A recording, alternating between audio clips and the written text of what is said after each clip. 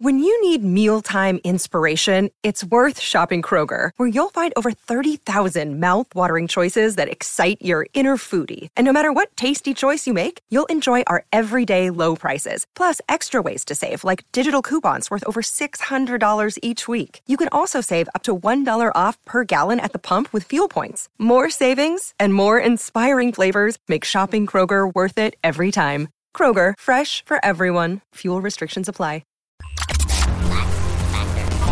The Lax Factor Podcast. What is up, college lacrosse fans? You are watching another episode of the Lax Factor Podcast. We're on episode 141. Today's episode is brought to you by myself. Go to laxfactor.com. Get yourself some swag. We have t-shirts, and because today we're opening with Maryland and Johns Hopkins in today's show, talking about that matchup, you can get yourself some Maryland flag shorts, laxfactor.com. Do that. As always, be sure to like, subscribe, hit the notification bell, share the video, but we're approaching 10,000 subscribers, so if you would, just hit that subscribe button. It doesn't hurt you at all. Don't be a pansy, and let's get into this here now. First game I want to talk about, the big rivalry game from the weekend, and it actually started out to be a really good, really close game over the course of the first half. We had number 20, Johns Hopkins, against number 3, Maryland. Maryland wins this game in the end, 18-10. The story of the game overall was that Hopkins hung tough early. Each team scored 4 times over the first quarter and 3 times over the second, giving us a knotted up 7-7 ball game at the half. I was really surprised and actually pretty excited to see that happen. Joey Epstein reemerged. He actually had himself a pretty solid game, mostly worked off ball for the Jays, as has been the case so far this season. He has not carried much, but he did pick up his first assist on the day, and he ended up 3 goals and a helper for Hop. It was a solid outing overall, and I'm hoping that we see more of that. Next game, 5 points. Game after that, 7 points. Let's see Epstein continue to get back to regular playing form. Third quarter was a totally different story. For Hopkins. It did not go down the way the first half did. Maryland adjusted. They got comfortable offensively, and they put the game away before the start of the fourth for the most part. 6 turnovers out of Hopkins over that third quarter versus none turnovers, as my daughter would say when she was 3. None turnovers out of the Terps over that quarter. 3 of them came in the clearing game, and the other 3 just all over the field. That killed Hopkins. Maryland capitalized often off of those turnovers. 8 goals over the course of the third quarter. They outscored Hop after going 7-7, hanging toe-to-toe for 2 quarters, 30 minutes. They come out in that third quarter, and over the course of that 15 minutes got outscored 8-0. That was the ball game. Game over. Maryland stats.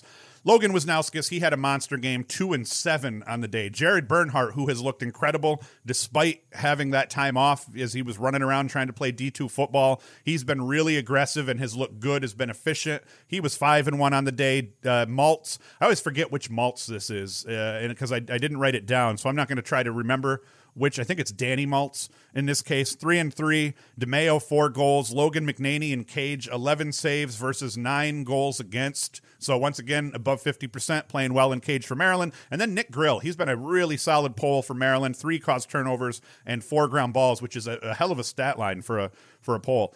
Johns Hopkins, we saw Cole Williams get some today, 2-3. As I said, Epstein was 3-1. D. Simone was quiet with 2 goals. I still love that move, D. Simone, from midfield down to attack. It still is going to help and pay dividends for Hopkins. And then Croissant, he had a rough half. He had none saves, as my daughter would say, in the first quarter. Only 3 saves over the second quarter, and then finished solid over the course of the second half. He didn't have a great day, but it wasn't absolutely terrible. But that was a big rivalry game, and it paid, in terms of it paid for itself over the course of the first half in terms of my Big Ten Plus subscription. Everybody was whining about it again. The Boo Birds crying about the game being on a paid platform. It's like, people, if you want to continue to see these games, someone's going to have to pay for them. Don't worry, I'll do it, because I had the Denver subscription for a while. I have the Big Ten Plus. I got ESPN Plus. I got all sorts of subscriptions. I used to have the Ivy League, so I'll do it if you guys don't want to. So it was a good game. People need to stop complaining. Just pay for the Big Ten Plus subscription. I will say their streams are not all that high quality, but it's in line, if not better, than ESPN Plus and some of the lower level streams you see there. It's just out of the Big Ten, I would expect better, but who cares, man? We got lacrosse. Now I'm complaining. See, you made me complain. Vermont at Syracuse. Now, I cover this one next. This wasn't a big game, but it actually ended up being a lot closer than even I myself thought. I mean, I thought it was going to be close to this close, just I didn't think it was going to go down the way it did. It ended up playing out mostly as I expected, as I'll say. Syracuse played well offensively and defensively. Drake Porter had a top-notch game, 20 saves on the day. He saved the ball high, low, and everywhere in between. And, I mean, he had a bunch of doorstep saves as well, where he was just robbing dudes in one-on-one chances. Where it didn't play out as either Syracuse planned or myself or anybody else, and where the score ended up being closer than many expected, it came down to these two stat lines. Face-offs. Tommy Burke was incredible. Kid won 24 of 34 draws on the day versus two very good face-off guys in Fopp and Varello for Syracuse. The fact that Burke only had 12 ground balls, that means, and you could see it if you watched the game, the Vermont wing play was excellent. Outplayed the Syracuse wings, which are made up typically of Kennedy and a bunch of the others. I think the Syracuse face-off crew does it kind of by committee in terms of the short stick D mids that get in there. But yeah, they outplayed the Syracuse faceoff team like completely, and that factored heavily in the score. When you're winning 24 of the draws and the other team's only winning 10, that is a huge possession disparity in a high-scoring game. Syracuse offensively didn't skip a beat despite the lack of possessions compared to what Vermont had. They were insanely efficient and did a very good job of scoring when they had opportunities to make sure they kept control of this game. And then the clears also hurt Syracuse. The stat line said that they successfully cleared 23 of 28 times. It didn't feel like that in the game because there was numerous times where it felt like, failed clear, resulted in a settled Vermont goal. It wasn't like Vermont was scoring goals necessarily off the transition in failed clears, but it was those second chances, kind of like giving up an offensive rebound to your opposing team in basketball. It felt that way, and it didn't feel like they cleared successfully 23 of 28 times. That's still a bad stat line for Cuse, though. Cuse, normally a very good clearing team. They'd normally be hanging out in 26 of 28, even 27 of 28. So to have 5 failed clears, that gives Vermont 2 goals, say. That makes by itself, that changes that margin, and it goes from 4 goals to 6 goals if Syracuse could have cleared the ball better, and then just win a few more face-offs in terms of those scrapping where you're playing those 50-50 balls, and that plays out differently as well. But Vermont did an excellent job. Vermont did an excellent job in their riding game. They did an excellent job even in their late riding game. It's like, hey, you get the ball over midfield, let's keep harassing and hounding guys until they get settled on offense. They did a great job across the board, especially the Tommy Burke kid at the faceoff X. Now, despite the poor clearing numbers, Syracuse didn't play bad defense. I saw a lot of people saying, well, Syracuse's defense stinks still, even though they had the good outcome against Virginia. But I think they let up a handful that I'm sure they wish they could get back. But between losing the face-off battle badly and then handing Vermont a lot of second chances in terms of being able to get their offense going, I think the defense played over well in trying to get stops. They just didn't do a great job of trying to get the ball from that stop to the offensive end in their offenders' hands. Drake Porter saved Syracuse on a day where without him standing on his head, this game goes down to the wire, possibly a Syracuse loss. The face-off disparity resulted in Vermont getting more shots on cage than Cuse did even, which is very rare in this type of matchup for the other team to outshoot Syracuse. And Porter was up to the challenge all day, playing well across all 4 quarters overall. Stephen Rafis continued to impress and play aggressive on the attack. Scanlon was opportunistic, but Rafis has kind of taken over the alpha role for the Syracuse attack, and he's been very active in the Virginia game and in this game. He didn't have a bad first game. He was 2-2, but it was mostly doing what he typically did, which was be opportunistic and take advantage of broken play situations and transition. And in these last 2 games, he's been dodging, creating, feeding, even scoring goals. He's been great.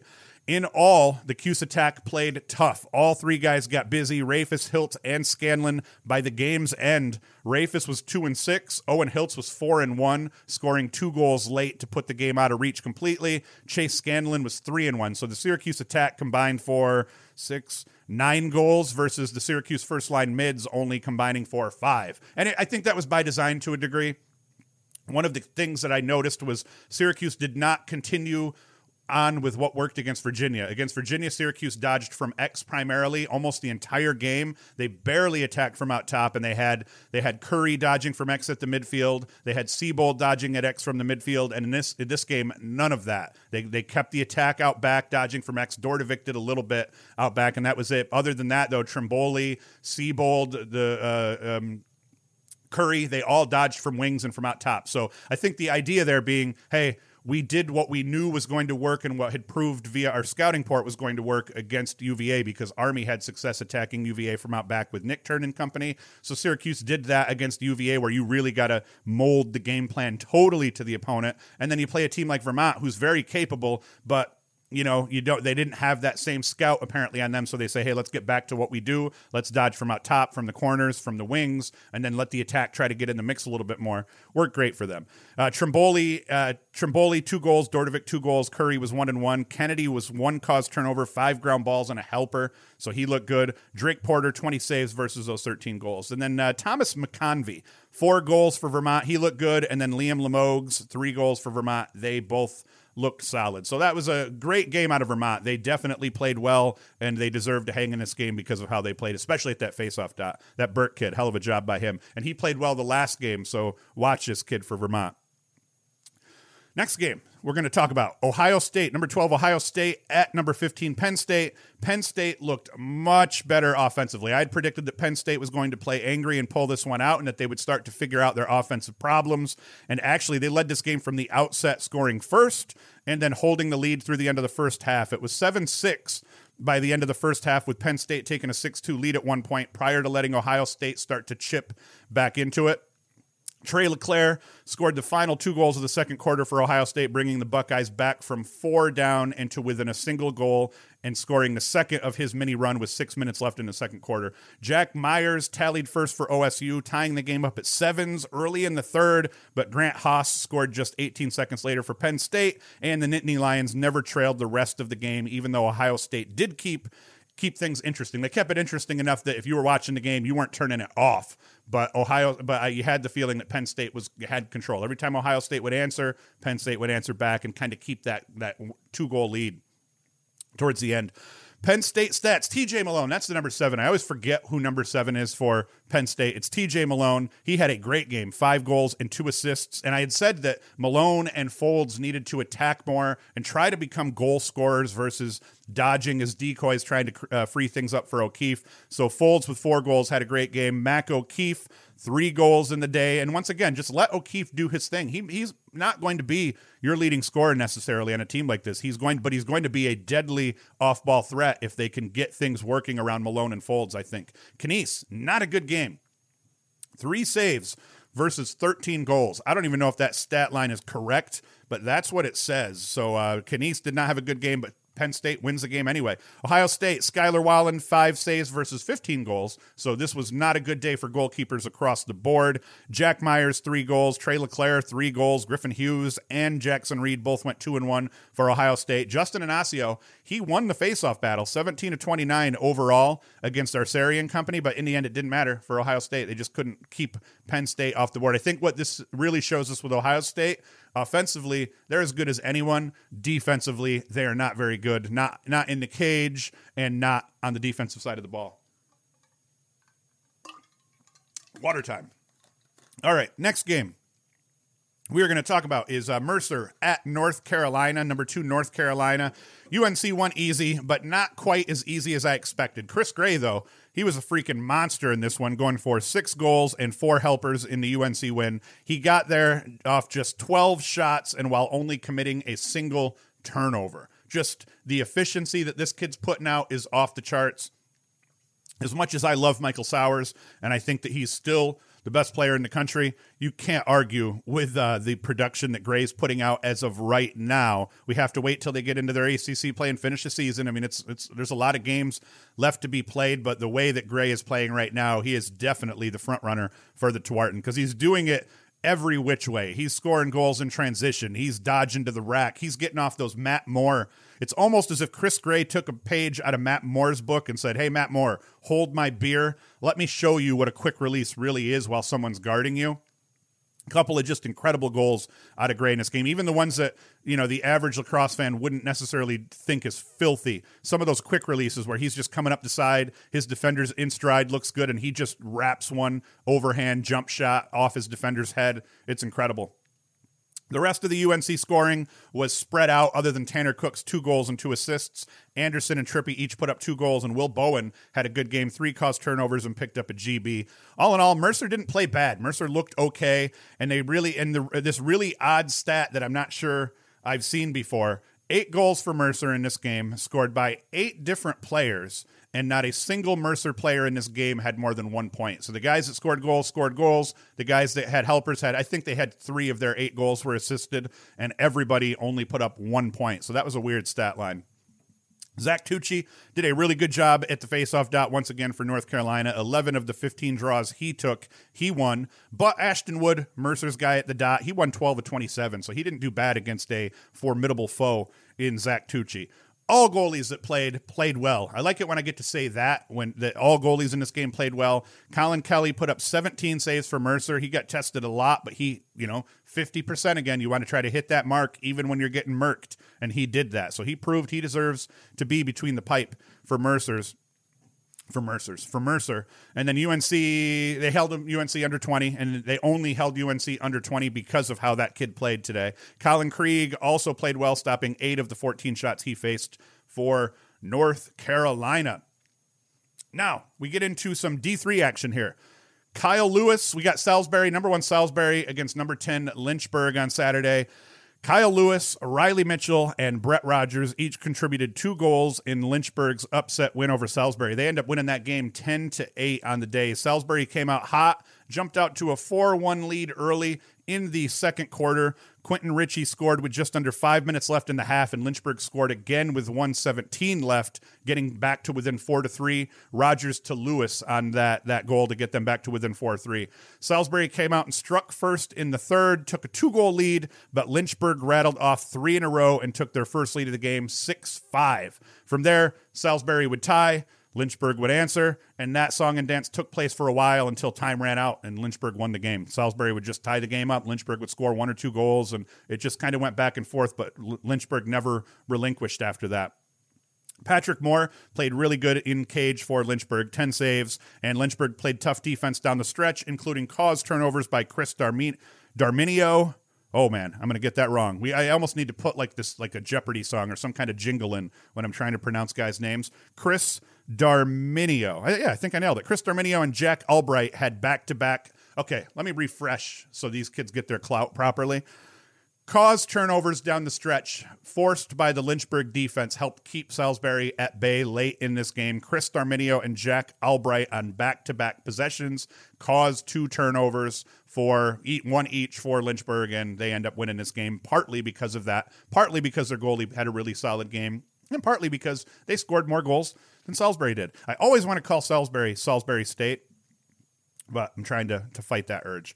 Hartford lost to number 18 Albany, 16-6. U of Albany beat up on Hartford on the road in this American East tilt. Dahogan Nanakoke was on the field for the Great Danes and had himself a good day. 3 goals, 4 helpers in his first action this season. Albany jumped out to an early 3-0 lead, only to see Hartford answer and get 2 goals back, but then Dahoga went on a scoring tear, scores a natural hat trick over a 75-second span. From 7:41 mark, he scored on a feed from Kyle Casey, 7:01 mark, unassisted, and then finished that off with a man-up goal at the 6:26 mark from Ranjan, who also had a very good game. Albany never looked back after that.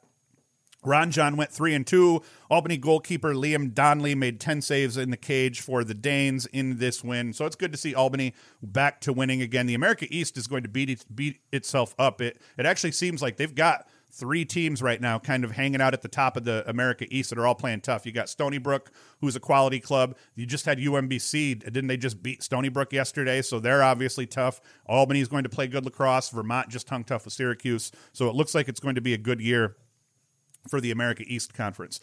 Michigan loses to number 5 Rutgers 22-12. Similar to the Maryland Hopkins game, this game was closer early, only in the first half in this case here, though. Close over the first quarter, 6-4 by the end of the first, but then 12-7 in favor of Rutgers by the end of the half, and then Rutgers just rolled from there. Adam Charlambides was crazy in this one. He goes for 4 goals and 5 helpers, 3 and 4 over the course of the first half. So he had himself a really good first half in trying to get Rutgers over that hump in the close game that it started out being. Kieran Mullins, 2 and 5. Connor Kirst, 4 and 1. They filled out the scoring for Rutgers. That freshman I like for Rutgers, number 27, Shane Knobloch. He was good for a hat trick on the day as well. Colin Kirst continues his tear in cage for the Scarlet Knights, making 19 saves on the day versus those 10 goals. He's been a big surprise, a big part of what Rutgers has done early this season. He's been a big reason their margins of victory have been what they've been, because he's literally standing on his head.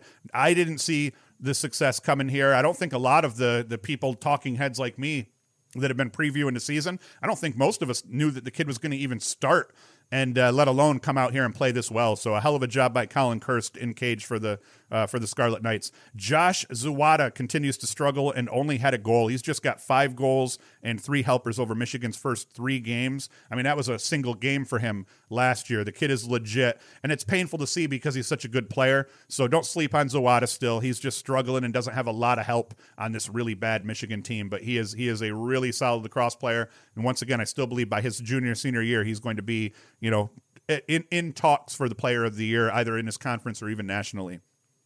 Another game. We have Hobart and the Mount, another game that I predicted kind of the flow of the game properly in the pregame live stream at 10 a.m. on Saturday. We do that every week. Pregame live stream, 10 a.m. Saturday morning, youtube.com/Lax Factor. We'll always throw the link out about 20 minutes before we start on Twitter, so you can find the link there. You just come to our channel or subscribe to our channel, and at 10 a.m. every morning, it's going to pop up in your feed, and you can listen to me ramble live. But I called it. Hobart came storming out of the gate, scoring the game's first 2 goals before allowing the Mount to control the rest of the first half. Mount St. Mary's held a 7-4 lead at halftime, and that was about what I expected. Hobart had only had a scrimmage. They hadn't played a real game against anybody yet, and the Mount's on like their 4th or 5th game at this point, so I figured we'd see Hobart struggle a little bit early as they tried to get their game legs under them, and then second half, as things started clicking, they'd roll, which is what happened. Hobart scored 4 unanswered to start the third quarter, took an 8-7 lead at just over the 7-minute mark left, and that's where Ryan Archer took over. The Mount tied it back up at 8s. Ryan Archer scored to give Hobart the lead back at 9-8. The Mount tied it up again at 9s, and then guess who scored? Ryan Archer again to give Hobart the lead back yet again. Then Archer decides, let's put these fools away, and he scores again with 6:12 left in the fourth quarter, and then Hobart never looked back after. Hobart stats: Archer was 4-3. He is legit. We talked about, hey, they lost Holden to transfer because of COVID. So who was going to step up and kind of fill that void as their leading scorer? And Archer is an obvious option in that case there. Jason Knox, number 66. I love that Hobart has a lot of Canadians that wear funky numbers. Knox, I believe, is the one that rocks 66. They might even have a 77 or some crap like that. But Knox goes for 3 goals. Adam Shea for Hobart, 15 of 21 from the faceoff dot. And then Kevin Hopeby in cage, 16 saves for Hobart. He looked really good. I think he's a sophomore goaltender for Hobart, and he replaced a really good goaltender from 2019's team, and he's playing tough so far. The Mount, Dylan Fernbach, he kept the Mount in the game. He had 16 saves on the day, and then Brendan Doyle was 1-3 for the Mount.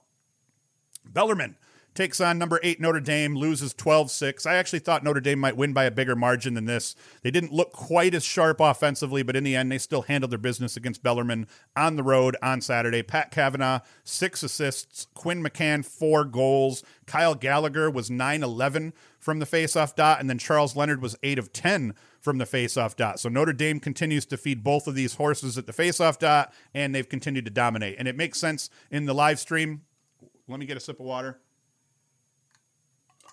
In the live stream, David Sowers, Mike Sowers' dad, had made the comment that, these teams that are playing a lot of guys, it's going to benefit them down the road, assuming they run into situations where COVID or just injury knocks some guys out. You always want to have depth. You always want to try to develop depth in your roster, because dudes are going to get hurt and guys are going to have to play. More so this season, where you don't know, your entire attack line could go down because of COVID and contact tracing, and now all of a sudden you got to play your second line. We saw that out of Duke, playing their entire second attack line in the first quarter for 4 minutes against Mercer. So Notre Dame is continuing to feed both of these faceoff guys, and the idea being, when they're both playing this well, why the hell wouldn't you let them split time, keep them fresh, and then get them both developed so that you can make a run in the playoffs, even if you didn't have one of them there.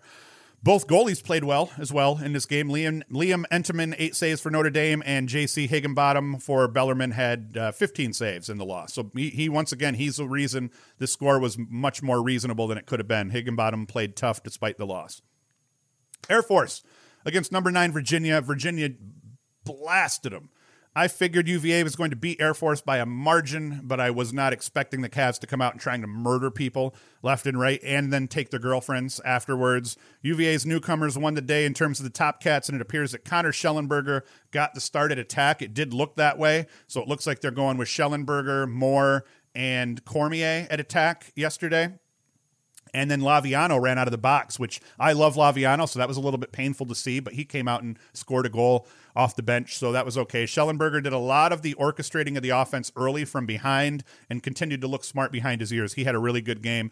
Charlie Bertrand goes 4-1. Connor Schellenberger 1-4. Matt Moore had 4 helpers, no goals. Alex Rode had 9 saves in cage, and Petey fucking LaSala won 12 of 16 draws and had 2 goals. I love that kid, and I'm sorry, I cannot help but drop the F-bomb every time I mention the kid's name. It just happens. It just pops out of me, and I can't turn it off. So, yep, they win by a margin. 20, what did I say? Did I even say the final score? 20-4. I did not see that coming. That was a very angry Virginia team, and Air Force just couldn't hang. Number 11, Denver beat up on St. John's 20-6. Denver, I was almost just read the same line again. Alex Simmons for Denver, 5-4. He had himself a game. Jackson Morrill, 2-5. Jungle Jack Hanna, 4-1. Lucas Kotler had a nice game, 3 goals. Ethan Walker, 2 goals. And the story here continues to be for Denver. Alex Stathakis at the faceoff dot. He's continued his dominance, 19 of 23 in this game. Denver doesn't need T.D. Erlin, but presumably they're still going to end up getting T.D. Erlin. And just like Notre Dame has 2 really good faceoff guys that are dominating, Denver may have 2 of the best faceoff guys, including Erlin and Stathakis in the country, which is pretty crazy. So Denver rolls, and they're probably going to continue to roll now that they're in their Big East schedule. Army, number 7 Army had a tough one against Boston U. 12-10, Army pulls out the win. They needed every point they got out of Brendan Nichtern. He goes for 3 goals and 3 assists on the day as they edged out the Terriers of Boston U. 12-10. The nail in the coffin was Nichtern to Abshire, a goal with a minute left in the game. It was the only time they hooked up, but those 2, I like them, and I'm going to like them next year, I think, even more. And I think all you Army fans are going to be big fans of hearing Nichtern to Abshire. You're going to hear that a lot. Black Knights keeper Wyatt Schupler made 17 saves for Army, continuing to show that he's one of the best goalies in the country. Day in and day out, you know what you're going to get when Schupler takes the field. And then Stevie Graber picked up 16 of 27 faceoff draws for Army. That was big, a key in helping make sure that they had enough possessions in the end to finish these guys off. Timmy Lay, nice-looking player for Boston U. Kid scored goals in a bunch of weird ways, carried the ball well. He had a really nice dive goal from behind up the right side. He had a really nice goal where he kind of dodged from the left goal line, extended and ducked underneath his defender and got back to the front and stuck it. So Timmy Lay, promising-looking player for Boston U and a bright spot in that loss for them. One I got wrong that I thought Loyola was going to win. Number 10 Loyola lost to number 13 Lehigh 10-6.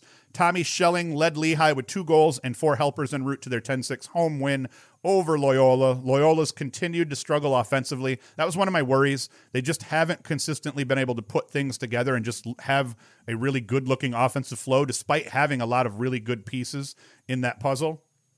James Spence, the Lehigh keeper, made 17 saves, winning the goalie battle over Sam Schaefer, who didn't have a bad day. Schaefer had 11 saves, but Spence simply played a lot better, and that's kind of the difference in this game, was the game that James Spence had in goal. Big stat in this one, face-offs. Lehigh's Mike Sisselberger won 16 of 19 draws versus Bailey Savio and company. Savio had a really rough day, only winning 1 of the 12 draws he took. I almost am not sure if that's even a real stat. I've been going off of Inside Lacrosse's stats lately just because it's easier to rip through the schedule. And they've been doing a really good job of keeping all of the stats for the game, but I have found some discrepancies in goalie save percentages not being calculated properly and other things. So I'm never sure if I get a stat wrong. It's maybe I just got it wrong, but it also may be the Inside Lacrosse. I write this up right after these games end, and there might be errors that they haven't corrected yet. So, yeah, he played a hell of a game, winning a boatload of draws. And that stat line alone tells us of why Lehigh won the game. You win that many draws compared to your opponent, your goalie stands on his head. Compared to your opponent, you lose. Now, the good thing for Loyola is these things are correctable. You're shooting poorly, or a goalie stands on his head, one of those two things. Maybe it's a mix of both. Maybe the goalie stood on his head and you shot well. Well, then you hope that that doesn't happen again. You got beat by the goalie.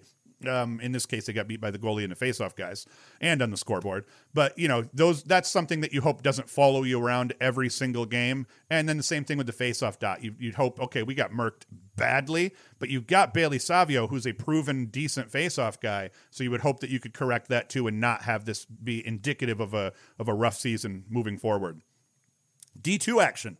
And I got to cover this one because I didn't cover Limestone losing last week, and Limestone loses again this time to Lenoir Rhine. I think I'd been saying it wrong. Someone told me it's not Lenoir, which sounds a lot cooler. It's Lenoir Rhine. Beats Limestone 16-7. Eric Dickinson, 4 goals, 4 assists in the win for Lenoir Rhine, and their defense played great, limiting Limestone to just 14 shots on cage. Once again, assuming that stat line is correct, that was what the stat line was. That's pretty insane. So good game out of the Lenoir Rhine, and they've been playing tough. I think they're 3-1 now or so, and I think their only loss on their schedule might have been to Mercer. Was that the team that played Mercer and lost to a D1 team? And then as we kind of rip through and see what games I didn't talk about, Bryant beat Merrimack 20-8. That game was close early. I started watching that one before the noon games kicked off, but then Bryant ended up handling their business and got their shit together and beat them 20-8. Lafayette loses to VMI in a really close one, 13-12. Monmouth beats Manhattan 8-5. I didn't talk about it. Georgetown Marquette. Georgetown's defense gets exposed a little bit. Once again, though, Georgetown is playing without Gibson Smith on defense, their best defender, and one of the best defenders in the country. And they've got a sophomore and a freshman right now, I believe, starting at close D. So they still pick up a 20-13 win. What did Caraway do in this one?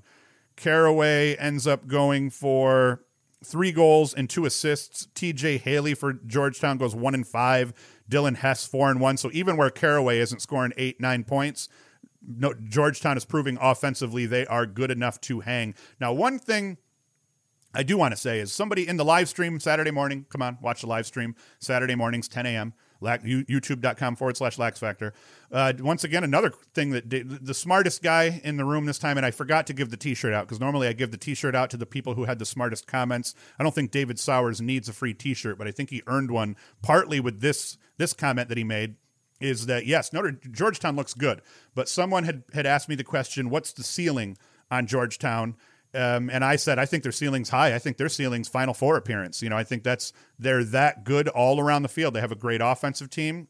They're good between the boxes. They have good short stick D mids. They're close defense, one of the best groups in the country. They have McElroy is one of the best goalies in the country, if not the best goalie in the country. At least that's how he's playing so far. Oh, I didn't even see. How did McElroy do in this one?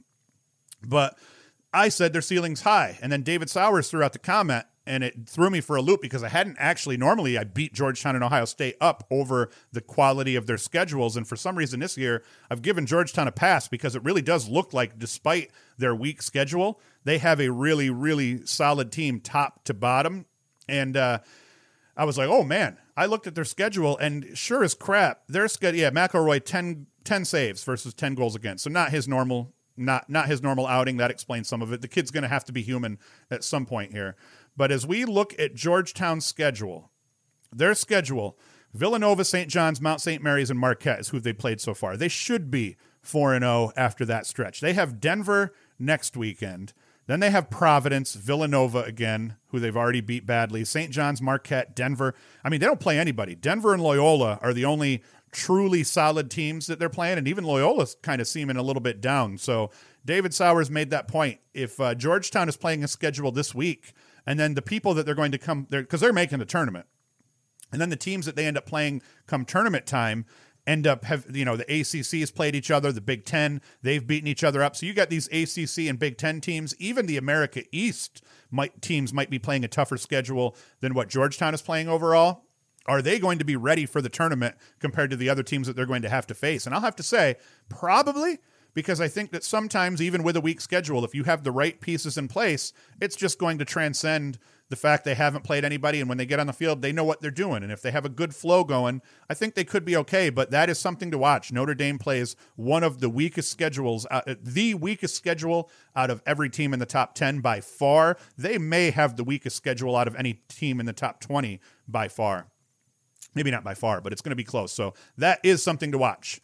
And Dave Sowers, I have your address probably, so I will send you your T-shirt for posing that excellent comment. What I always tell people, I love the good questions in the live feed because the live stuff, what I've noticed, doesn't go as well while I'm doing this kind of thing and talking more than I like answering questions in the live feed. And the better the questions that people asked, the better the live feeds would end up being, because if I just did nothing but field questions and just answer them, I get to sound smart because I do my research and I do know a lot about most of these teams, but then B, it just flows better. You end up having people ask good questions that I normally wouldn't even think to ask myself. So keep that up, people. Get in the live feed, ask me some tough, hard-hitting questions, and I will try my best to answer them.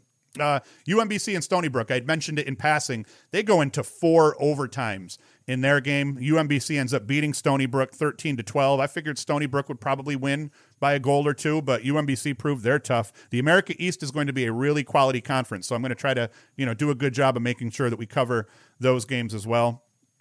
Who else? We got St. Bonaventure picked up their first win over Quinnipiac. I think someone corrected me. I call it Quinnipiac because I'm like Bellarmine is like everyone always wants to say Bellarmine or Bellarmine, and I think it's just Bellarmine. So I thought Quinnipiac might be just a more simple pronunciation too. I think I'm wrong. I think it's Quinnipiac. But anyway, St. Bonaventure beats them 13-6. So they get there. I think that's their first win at the D1 level. I could be wrong. Sacred Heart loses to LIU. Marist beat Detroit Mercy 15-11. Drexel beat Towson by 2. I was going to talk about that one and I didn't. Binghamton University down the road from me, albeit they were playing in New Jersey. They beat New Jersey Tech 11-5. Who else did we not talk about? Canisius beat Siena 8-7. A bunch of one-goal games in these mid-level games. Jacksonville beat Utah 8-3. In Utah, it looks like. Delaware beat Fairfield 17-9, so the Blue Hens are still looking tough. And Colgate beat Holy Cross late in OT, 12-11. So Colgate loses to Albany. I think they lost to Albany, and then they turn around and beat Holy Cross at their place, at Colgate. And that was it. That was all of the games. So that is all, folks. I think I've been rambling for a good amount of time here. I think I did a good job. I'm going to pat myself on the back. I think that was a solid effort, solid show. I'm going to golf clap myself into Sunday. I get to watch Duke and Richmond today. That's the big game today. Today, what we have here is Villanova at Providence, Cleveland State at Bucknell. Poor Bucknell has had a bunch of games get canceled on them already, and this will be their first time out. I like Bucknell in this one, by the way. And then Duke at Richmond at 4 o'clock. So we can all kind of hang around all day. And then once just before dinner time, we can sit our butts down and watch Duke at Richmond. That should be a good one. I think Duke, I think we're done seeing the ACC teams underachieve in their out-of-conference games. I think you're going to see them handle these teams by 4 or 5, 6 goals as they finish their non-conference schedules out. But that'll be an interesting one here. We'll see if Richmond, it's not the weekend, or it's not the weekday either, so I don't feel like there's an upset in store for us today because it's Sunday. Everyone's in their normal flow, and I think the ACC team is going to roll in this one.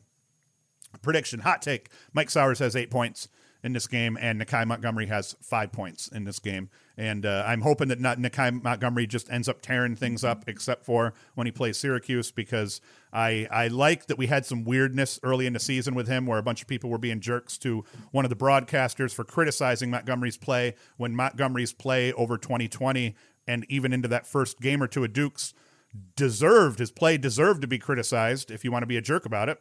But then I'm glad to see him respond in a positive manner by murking fools. So that's good as well.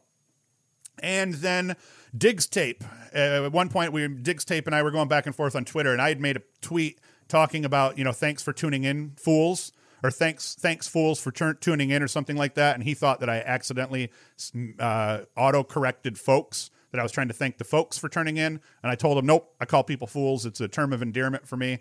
So I'm going to say it here today to close out here. Hey, fools, thank you for listening.